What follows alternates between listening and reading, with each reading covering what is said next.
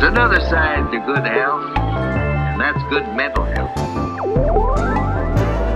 It's lovely to meet you. Thanks for taking the time. My pleasure. Where are you paging in from right now? Ojai, California, OJAI. There's a really good golf course in Ojai, isn't there? That's where I teach. The Ojai Valley Inn. Ojai Valley Inn. I'm down in Los Angeles. Oh, you are? Yeah, and I can't tell you how often that course gets brought up as a must play, a must visit. Well, come on up. I'm on my way. Why don't you? Actually, we'll reschedule this. I'm going to come. Bradford needs a new teacher anyways, so. I do. Mine moved to Charlotte. So. I am here. Doctor, also, how should we refer to you? Doc? You signed your email, Doc. The pros call me Doc. I love that. Some of my younger students call me Dr. Joe. I love calling people Doc. It's especially when they've earned it. Speaking of potentially onboarding Bradford as your newest pupil, what does working with you look like? If I'm a golfer looking to employ your services, what does a lesson with you look like? How do you engage with a new client? Well, let's start with long distance, and that is I give lessons by Zoom, FaceTime, WhatsApp, all over the world. The way that I start is a little bit unusual, and that is I start by asking people what they're doing well rather than what the problem is. Right. Because I want to find out what's going well, and then we can build on those strengths to fill out the areas that need improvement. I never use the word weaknesses. There's strengths and there's room for improvement. So those are both positive. So we start with that. And then I find some keys and I say, what do you feel like you could be better at? Where is there room for improvement? And then we find a thread that goes through that. And when I'm talking about coaching, I'm not just talking about golf coaching. There's other sports. I just got a request to coach a poker player, billiards, bowling, race car drivers. I just had a guy who was so frustrated at golf that he quit and started to play paddleball. So then he was having trouble with that. So he asked me for coaching for paddleball. And I said, you never Zen know. pickleball, we out here. Zen paddleball. and he said that helped. And you know what? I may be able to get back to golf now. We say on this podcast very often that you're not a real golfer until you've quit the game at least once. So almost everybody has quit it in their mind during a round.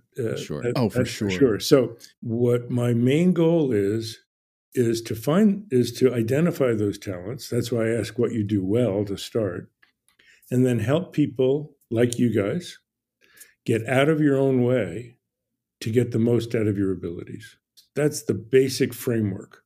When I started working with Vijay Singh, and he said, okay, I think I want to do this. What's your program? I said, you're my program. I don't have a canned program. I'm not going to fit you into my program. I'm going to shape my program around you. I'll say, let's try this. And they say, that didn't work. I said, I'm not attached to anything that I say. I'm not ego involved in you following what I do. We're trying things out.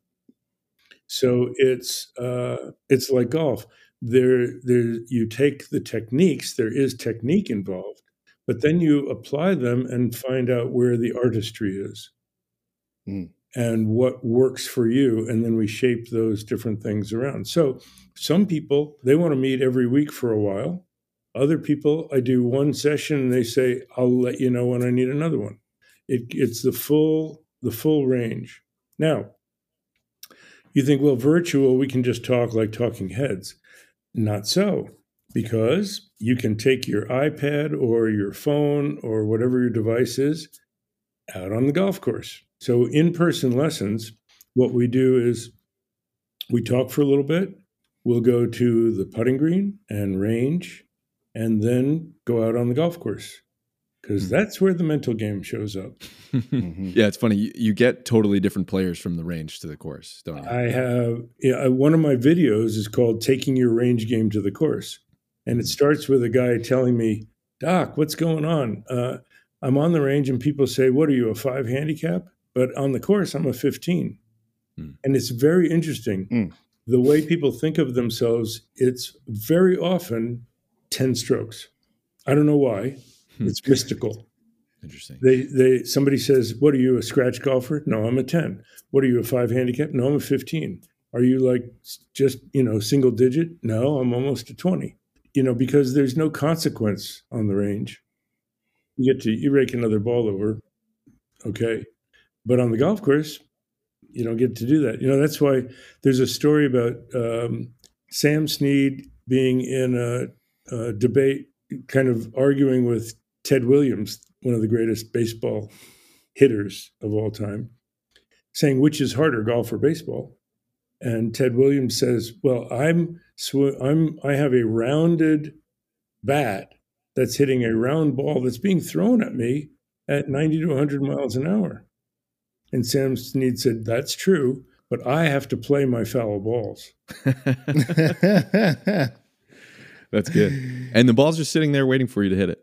It's a proactive offense. It's taunting you. It is taunting you. No, it's invite. You see, that's I do a lot with language. I do a lot with language, and I say, no, it is inviting you. I like that. Its hand is out waiting for you to shake it. I'm also impressed by the vehicles by which you engage with your clients. You mentioned FaceTime and WhatsApp. My dad in his mid-60s barely knows how to text. So hats off to you for staying in touch and having different touch points with your students and your clients. Are you saying because I'm old? No, sir. You look not a day over 40 at very most. You're on my side.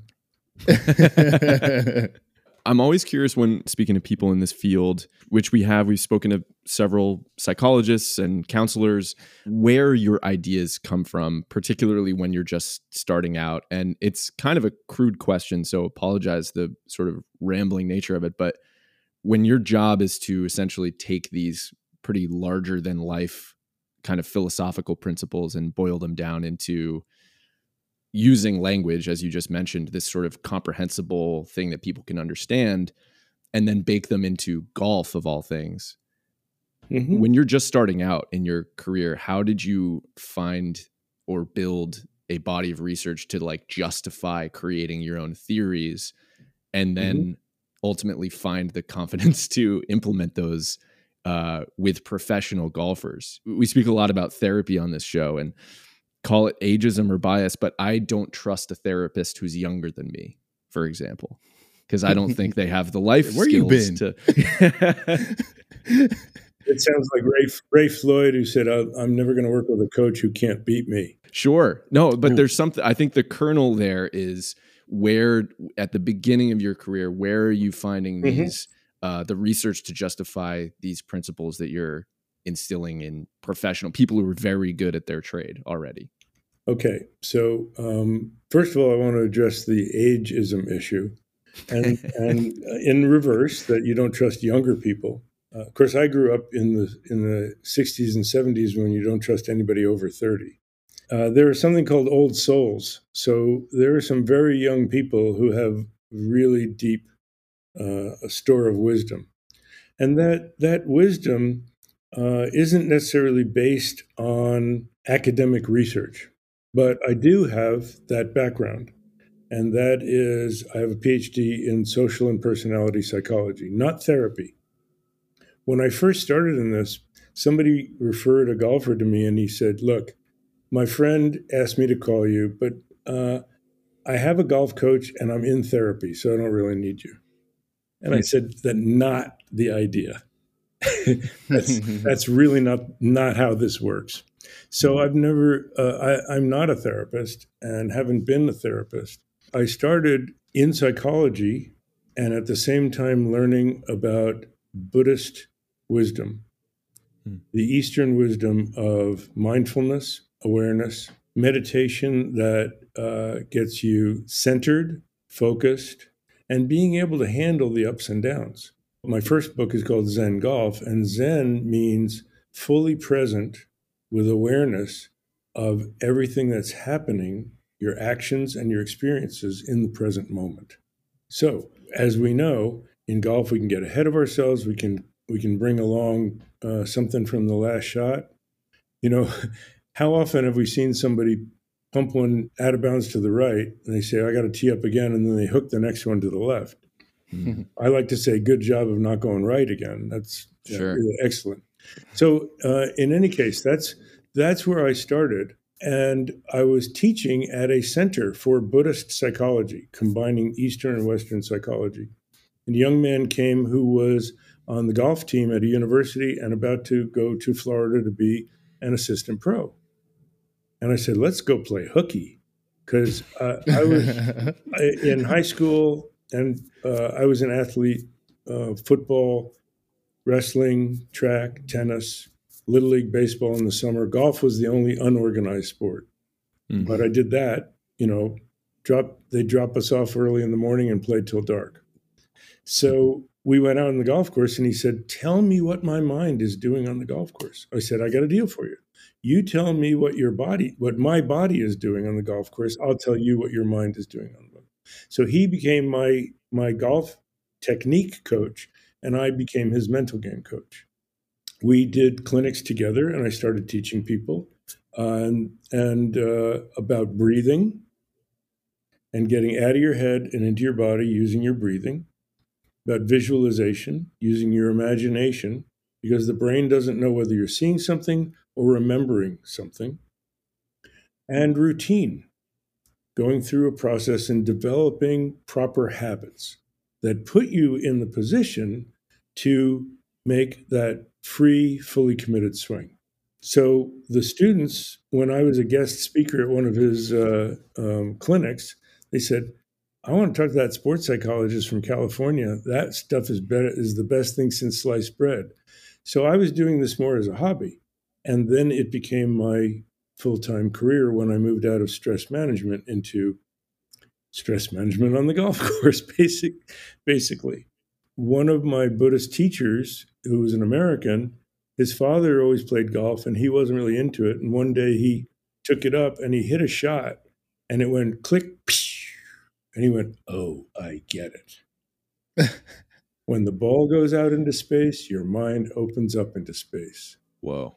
And he became that connection of how meditation applies to playing golf.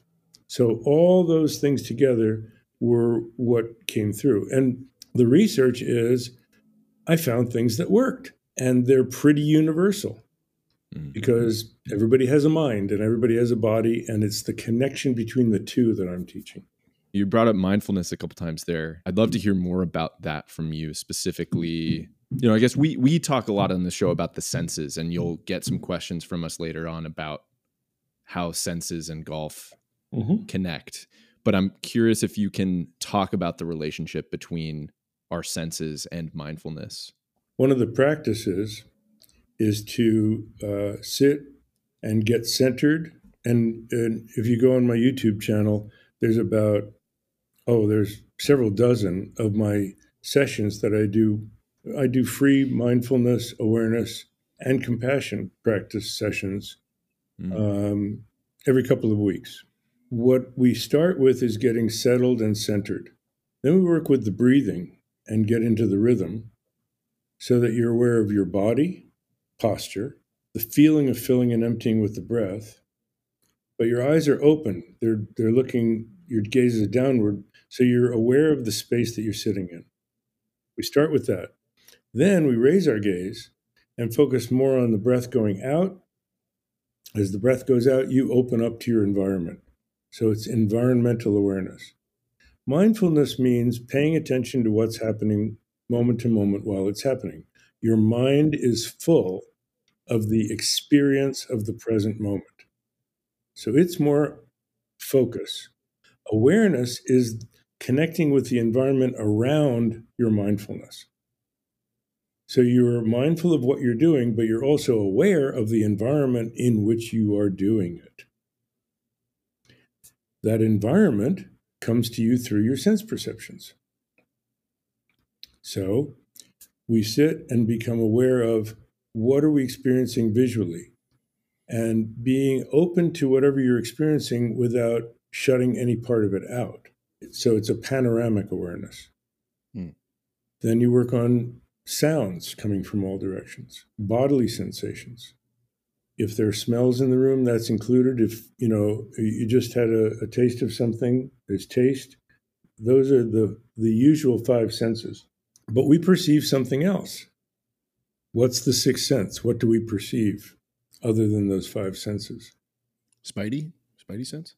Ourselves? Our thoughts. Now, it's a self-generated object of perception, whereas visuals are other generated objects of perception. Our feeling, our body, is internally generated object of perception. Thoughts are a mentally generated object of perception, but you perceive your thoughts. If I ask you, what were you thinking about as I was saying whatever I was saying before, you would be able to remember. Oh yeah, I was thinking about this. Well, you observed it. You perceived your thought. Now, here's the interesting thing about working with the senses. In the tradition of Buddhist meditation, over 2,000 years, this was written over 2,000 years ago. The perceiving mind is like a monkey in a room with 6 windows. It can only look out one window at a time. In other words, only one sense perception has priority.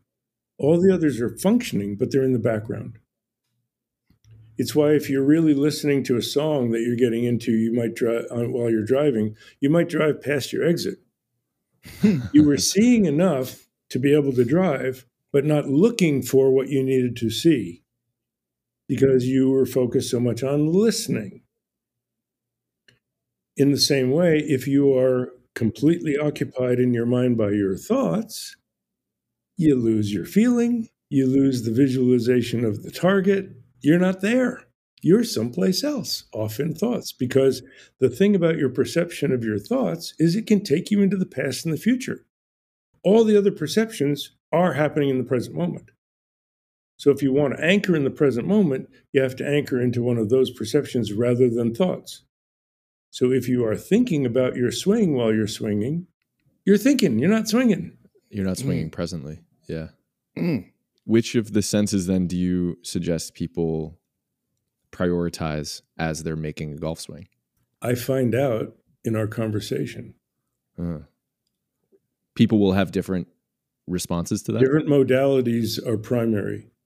Some people are much more visual. So if you're giving, if a teaching pro, swing instructor, I don't do swing instruction. I know enough to point some things out and say, you need to go see a swing instructor about this. but I try to separate that out. So some people need to see it demonstrated. And if they see it, they can imitate it, visual. Some people need to hear it explained. And for those people, I might even say, imagine the sound that it's going to make as the club goes through impact. And for those people, I want to say, hold the club on the shaft near the club head and swing the handle through the air and make the swoosh sound come after where the ball is, ahead of impact, because they're focused on sound. Right. And they take oral instruction better. And then there's feel people. They need you to put themselves physically in that position. Say, this is what I want you to feel like when you're at the top. Oh, snap okay, me I up can like get a there. chiropractor. They can show you, and the person goes, yeah, I see it. I had a student who was so feel oriented that he pretended when he was reading greens that he was sending out this big hand made out of light that was feeling the contour, feeling the contour of the slope around the green. Oh, I love that. This got to be a major winner. Got to be. That's some meta stuff right there. Interesting, huh? Yeah. Setting out a beam of light and sensation over a green. I wouldn't recommend it. But an imaginary hand feeling Right. contour. Yeah. Right. Wow. Damn, that's a feel-oriented person. So it doesn't help to say, try to see the line. He said, right. I see nothing. I got to feel the yeah. line. I Be got to the line. feel the line. Yeah. And for them, walking up the hill, be the ball. Imagine the energy that the ball is going to take going up the hill and going to that two-tiered green. Somebody else can just look at it and see, oh, okay, I can calculate mentally the angle and how much it's going to take to get over there, and that all visual, no problem. Mm-hmm. Right. Bradford, what do you think your primary response sense would be in this? I think I'm a instance? feel person. Yeah. I think I would appreciate having someone put my body in those positions so that I got to feel it. I got to get it into my body. I got to get it into my nervous system So that I can. This is an example of how I teach. I was watching you guys and seeing how you reacted. And Bradford, as soon as I talked about the feel, you went nuts for that. Went nuts for that. Everything else was yeah. Okay. Ooh. Yeah. Now, Would it help to know that my love language is physical touch? Keep in mind. There you go. Didn't you write a song about that? I think that's a lyric from one of your songs. Gotta be. So there are some people that are kind of very evenly balanced all the way through, and different situations cue them up to give one or the other a priority sometimes. Like they'll tune into their feel when they have to hit a shot that's got to go under a tree branch and they've got to lean a particular way. Okay. That's not one you can think about. What, remembering what you heard was the technique. That you really do need to feel it. And some people are like that one pro I was telling you about, so feel oriented that they hardly can see or hear. They need all even visuals become feel, like that hand. Yeah, that's really interesting. And I had a sound oriented student. I said, so what do you think this shot? We did some shots around the green. Said, hit a high soft one. He said, you mean like? Whoa. And I went, yeah, okay. Yeah. And what would the ball, his putt would lip out and he would go. I go, oh, we got a sound person here. I said, so what would a kind of penetrating lower shot, 2 hops and stop be? And he'd go, wow. And I go, okay. Percussive golfer. So and sometimes he'd move his hand, so he would combine a little bit of feel, but mainly sound. Mm-hmm.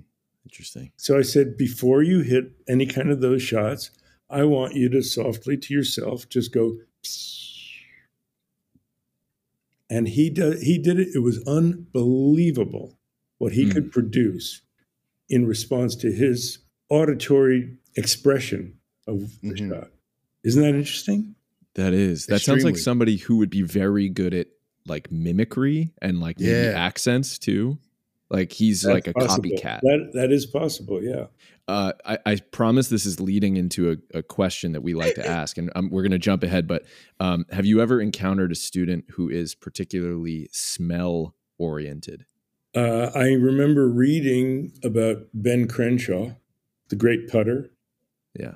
He said he could smell the dirt in the cup, right? Because the cup is cut through the grass. Yeah. And there's exposed soil. Mm-hmm. He could smell the dirt of the cup, and that's what he was sending the ball to. How dialed is your sense of smell to be able to pick that up? You're like, there it is. It's over there. He'd walk into me cooking a meal at dinner and be like, not enough salt. There you go. Right. There you go. Where's the Mrs. Dash? And most, many golfers, the smell of fresh cut grass, right? Right. Okay. Well, that's the perfect segue into one of our meat and potatoes questions that we'll jump ahead to now. Because what do meat and potatoes smell like? There you go. Well, that's a good one. I was teasing. What are some of your favorite golf smells? Oh, that's interesting. Honeysuckle. Ooh. We have hedges of honeysuckle at the Ojai Valley Inn, and walking past them, it's like, and roses, stop and smell the roses. It's literal. Yeah. You stop. It is. I love the smell of especially wild roses. Yeah. Oh, it's the best. Both of those answers transport me. I can vividly remember the yard where my preschool was, and had a chain link fence around the play area and honeysuckle bushes covering the street view. Mm-hmm. And every day, me and my friends would go over and pull out some honeysuckles. And there you go. And back at home, my folks are in New Jersey. There's a rose bush that's been on the side of this house for 20 something years. And I anytime I see a rose bush like it, that's great. I will stop what I'm doing, walk up and smell. I don't care where I am in the world. That's something that I have to do. All right. Well, after our podcast, we're going to have a little chat because I grew up in New Jersey also. Oh, right. Okay, let's go. I knew I liked you. Let's not take the time now, but we'll. Okay. We call it Jersey geography, and we'll do that after. Okay. What's next? Done and done.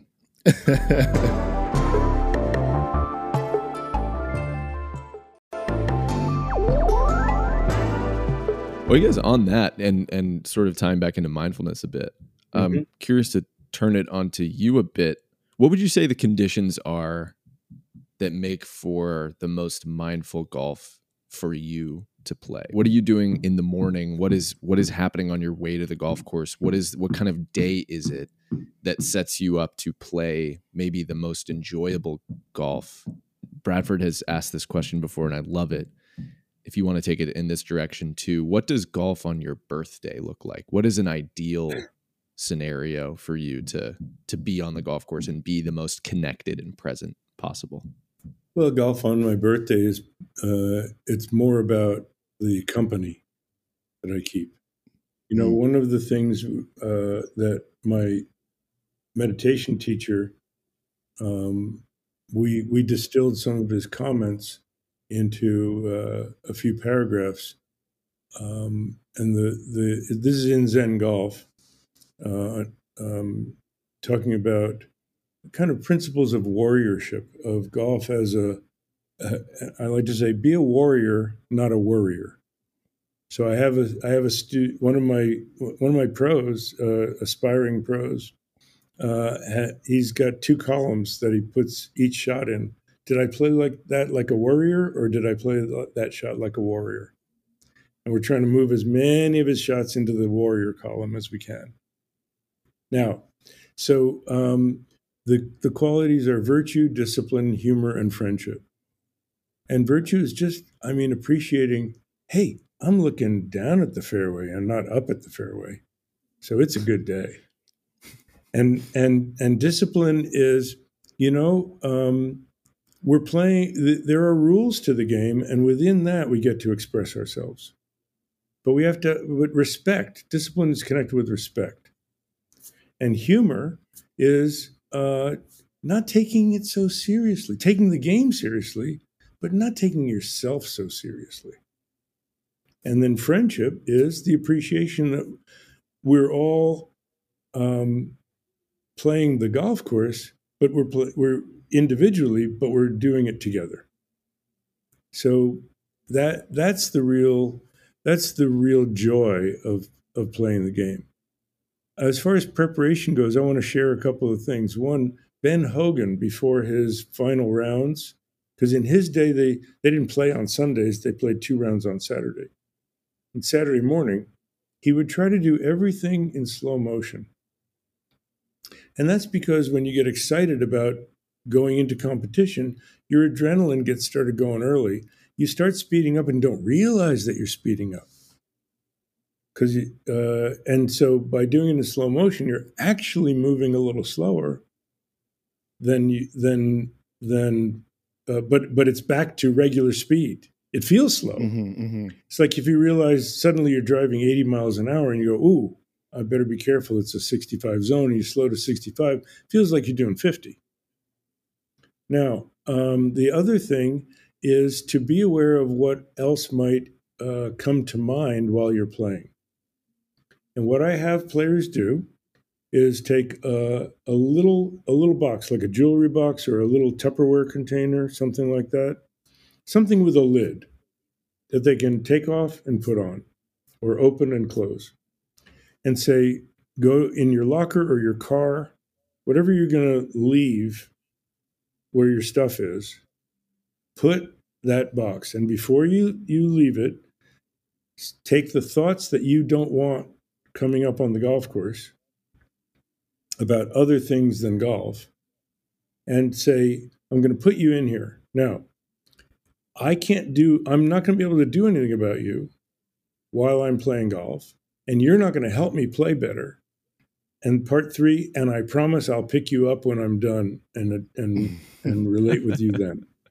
Okay, and then you close the lid and leave the thoughts there. If you're out on the golf course and one shows up, you go, hey, what are you doing here? Go back into the box. Right. You're not going to help me play golf better. I can't do anything about you now. And I promise I will come and pick you up after. So go back there. And then you continue on. So clearing the decks in that way. And then if you can leave yourself some time for a warm-up, that's good. A lot of times you can't. And isn't it funny that sometimes we play our first few holes really well without warming up because no expectations. Freedom. And then we go, ooh, I got to keep doing this. And something starts to creep in. But either way, getting a feel and keeping it simple is going to be the best way to play. And then I have a special, game plan, which is to give yourself the best chance for your lowest score on a particular hole. And if you're not a long hitter, there are some par 4s you're not going to reach into, or you're unlikely to get on the green into. Just pick the club and the shot that's going to give you the best chance for your lowest score without taking an unnecessary risk. Yeah. It doesn't matter what you did on the last hole. It doesn't matter how hard you think the hole is going to be. Play within yourself that way and keep your expectations to being, I'm going to have the most fun I can have rather than I'm going to shoot the best score I can shoot. We call it a hit and giggle. Yeah. At group golf therapy. Well, You're welcome there to are join us those, for there are one of those, those. and if you're going to play that kind of game, you should definitely not worry about your score. And Right. then you should try all sorts of miracle hero shots. Yeah. But remember that when you are not playing hit and giggle and you're playing a competition, you know what the likely result is of one of those shots and what your odds are. Let me tell you, Connor don't care either way. No, not one bit.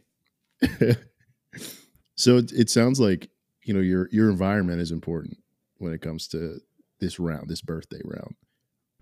Where are you playing that? Is it at Ojai Valley Inn? It doesn't matter that much. It's the people that you're playing with. I do have some places. I mean, I love Pebble Beach. Mm-hmm. It's great. But it's hard not to love all those 3 courses in the LA area, the Los Angeles Country Club and Riviera and Bel Air. So if I don't have to travel very far, any one of those would be just fine. Got it. I love that no matter who we ask that question to, it almost always comes down to who is there. People. Yeah. Yeah. Right. Maybe you can speak to why that is so important. I think that the people that we surround ourselves with, they complete us in a certain way. It wouldn't be that much fun to play with 3 clones of ourselves. It's the differences are important. It's interesting. The thread of like-mindedness is important. I'm on the board of something called the Chivas Iron Society, and that's a group of golfers who are big fans of Michael Murphy's book Golf in the Kingdom. So we have a like-mindedness that we want to learn from the game. We want to expand our awareness. We want to, again, take the game seriously, but not take ourselves too seriously. So having that like-mindedness is an important thread. And then the complementary personalities that produce all the colors. You know, it's more fun to have the red, blue, yellow, and green out there than just one color. Yeah. What has your work taught you about yourself? I imagine you learn a lot about other people and a lot about humanity and human condition, but what has your work taught you about yourself over the years? Well, I think any good teacher regards their students as their teachers because there's a reflection. There's an old saying, you teach what you need to learn. Damn. And so if you are open to the reflection coming back to you, you start to learn from your students as well. And I just was doing a lesson yesterday, and it's interesting. If you're really there for the student, they bring what they need out of you, out of your repository of experience and knowledge and wisdom. And so there's a feeling of not having to go through the Rolodex and say, okay, what lesson do I need to teach them? It comes spontaneously in response to them. And all you have to do is be more interested in them than yourself. Now, the teachers who are more interested in themselves, they don't hear what their students need. They're interested in putting their imprint on them. But if you are open and focused on what the student needs, it calls forth from you. The good teachers, it calls forth from you something that you may not even have realized you knew. It's a new synthesis of the things. Obviously, you have that in your store of knowledge, but sometimes a student calls forth a particular combination of those things that you never had, that you never did before. I'll give you an example. I had a student who was a right-handed golfer. He couldn't see left to right putts couldn't read left to right putts very easily. And it's pretty common. Right to left is easier to see for right-handed golfers than left to right. And we were joking. I said, well, Nota Begay used to play with a putter, the old bullseye putter, that it didn't matter which side. And he would actually putt lefty on the left to right putts and righty on the right to left. And I went, hey, wait a minute. And I told my student, I said, here's what I want you to do. Let's try this. I had never thought of this before. Let's try this. Tell you what, set up as if you're a lefty to this ball. You're not going to hit the putt. Use the back of your putter towards the ball. But set up as if you're a lefty and then look at the line. He said, I can see it. Oh, my gosh. So then that's how that lesson came about.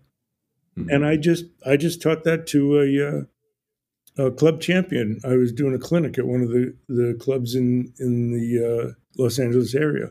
And he said, help me out. I have a little trouble reading left to right putts. And I said, turn around. He goes, wow. But I didn't think of that separately and then bring it onto the golf course. My student brought it out of me, right, out of the need. Isn't that interesting? So that goes back to what you said at the top. When someone approaches you and they're like, what's it like to work with you? You're like, I'm here to learn from you. We're going to customize this to exactly what you need. Right. I love that. Yeah. There's some alchemy there. There's some student inspiring teacher, inspiring student. Yeah. As long as you stay out of the way. Right. And as long as you're more interested in them than yourself. Yeah. I know several really good teachers, and I experienced this as well. When they're demonstrating something for their students, they hit their best shots. I know one. I have one student who took lessons from me and another guy. He says, both of you, I've never seen anybody hole out more shots from bunkers and around the green than when you're demonstrating shots. Wow.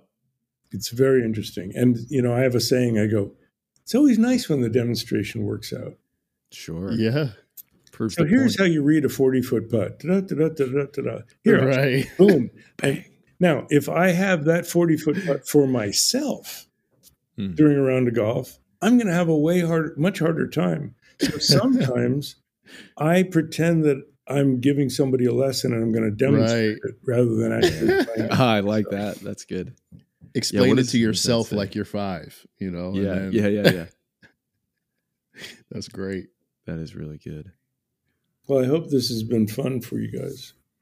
Oh No, my it's, God. it's a pleasure. And I mean, we should hit a few of our meat and potatoes questions. Yeah, a we few hit other one ones, yeah. early. I'll give you another sensory question. What are some of your favorite golf sounds? I think that a purely struck short iron or wedge, the really good thump in a bunker.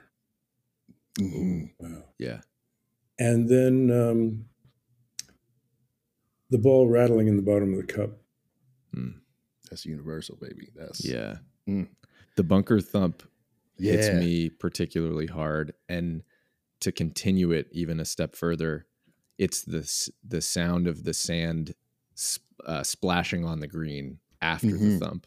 It's the See, double sound. Yeah. See, Bradford, you're a feel person. I've identified Connor as an auditory person. Very true. He closed very true. He's closed his eyes while he was describing that. Right. He closed his eyes and he added the set. Who listens to the sound of the sand on the green? Whoa. Whoa. Now we're going deep on the auditory scale. Yeah. Yeah. See how that he's the works? You see how musician, so that that works? works. That's good. Yeah. Yeah. That was good. Well identified. Can you describe the time on the golf course where you laughed the absolute hardest? Ooh, that's an interesting one. It might have been when this guy that we used to play with, he was so sweet, but he took things so seriously. And he moaned about just about every single shot. And he hit, I think it was a 4 or 5 iron up to this par 3, I mean, to this par 3 off the tee. And the ball had barely left. And he went, I pulled it. Oh, no. And it started to fade. I went onto the green and went in. And I said, you were complaining Yeah, isn't that about a frustrating? hole in one before. Oh, So that was a big one. That was a pretty, yeah, that's that was a good. pretty good one. Yeah. You can't live that down as the person who complains it into the hole. Yeah. Yeah. Yeah. That's tough. That's tough. Maybe I should try that next time. Yeah. Yeah, just My, complain after every shot. We have a saying we don't want to play BMW golf. What is What's that? BMW golf? Oh, we do play. We play BMW golf. It's a little rule that we play, local rule. If you bitch, moan, or whine Oh, God. about your shot before it stops, we have the option of either A, making you play it over again, or B, trading you for ours. Oh, Ooh. this is a great rule. This Okay. is a really good rule. You might have just done something. BMW You might have golf. just done something. BMW golf. If you bitch, moan, or whine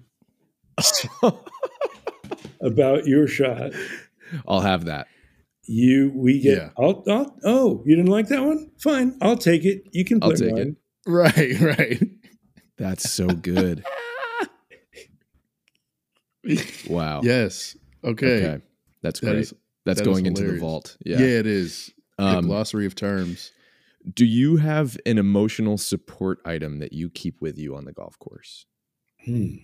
Anything in your bag that keeps you centered? I do have a fun little thing I do. If you find a heads-up penny, it's kind of good luck. Okay. Yeah. And then I mark my ball with a quarter that ends in the year in the 60s. Okay. 65, Okay. 67, 69. And here's the funny thing. I was working with Christy Kerr, and she didn't have her ball mark. And I said, here, have mine. She said, how did you know I do this? I said, what? She said, I mark my ball with a quarter from 1965. Whoa. Oh, wow. I said, I didn't know that. We just both do that. Whoa. Why? Wow. Why that year? 65? Yeah. Not a bad score. Not a bad golf score. Okay, come fair on. enough. Fair play. Dope. That's great. I love that. Yeah, that's good. That's ambitious. That's Not for her. that's true. She said 59. I need a 59. Right. Yeah. Minted in 59. Our podcast is very graciously sponsored by the good people at Red Rooster. They make our favorite golf gloves. And we have a segment on the show that we call Get a Grip, where we give our guests a full uninterrupted minute to rant or get off their chest whatever they may about something that's grinding their gears in golf at the moment. So as someone who seems incredibly centered and grounded, is there anything in golf that is currently grinding your gears that you would like to get a grip over? Well, I wouldn't say grinding my gears. I would say pace of play. And I think that that's really the thing that makes it hard for a lot of people. And it comes from trying to imitate the pros. And it comes from, the only thing that grinds my gears at all is people being discourteous on the golf course. We don't need to get into the different pro tours and and all of that stuff. Money in the game makes things very, very difficult. But as far as ordinary golfers, appreciate the opportunity that you have to play golf. And don't make life miserable for yourself and those around you. That makes me want to cry a little bit. I'm not, yeah, agree. Full stop. Yeah.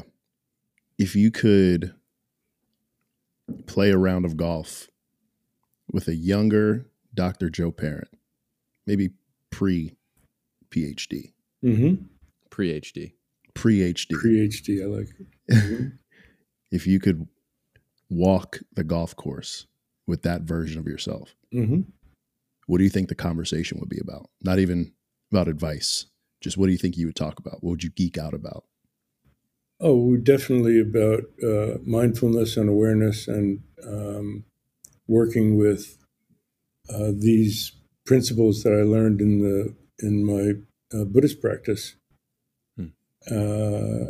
and how they can be expressed and conveyed to people and help others more. How can basically the conversation would be, how can we help others more? Now, before we go out and play, I would say, why don't you get some lessons? You could enjoy this game a whole lot more if you got some lessons and didn't say, oh, I think I can figure it out for myself. That's the only other thing I would tell the 20-something version of me. I'm sure you'd appreciate that. Yeah, I'm sure you'd both appreciate that. Yeah, for sure. Well, Dr. Joe, thank you so much for your time.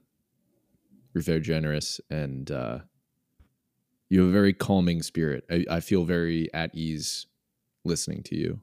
I hope someday that Bradford makes it up to Ojai and gets a playing lesson with you, and that someday the three of us can make it out onto the golf course together at some point. Well, whatever you're experiencing, I owe that all to my teachers. So thank you. I love that. The mistakes I made, those are mine. Thank you so much. Great to be with you.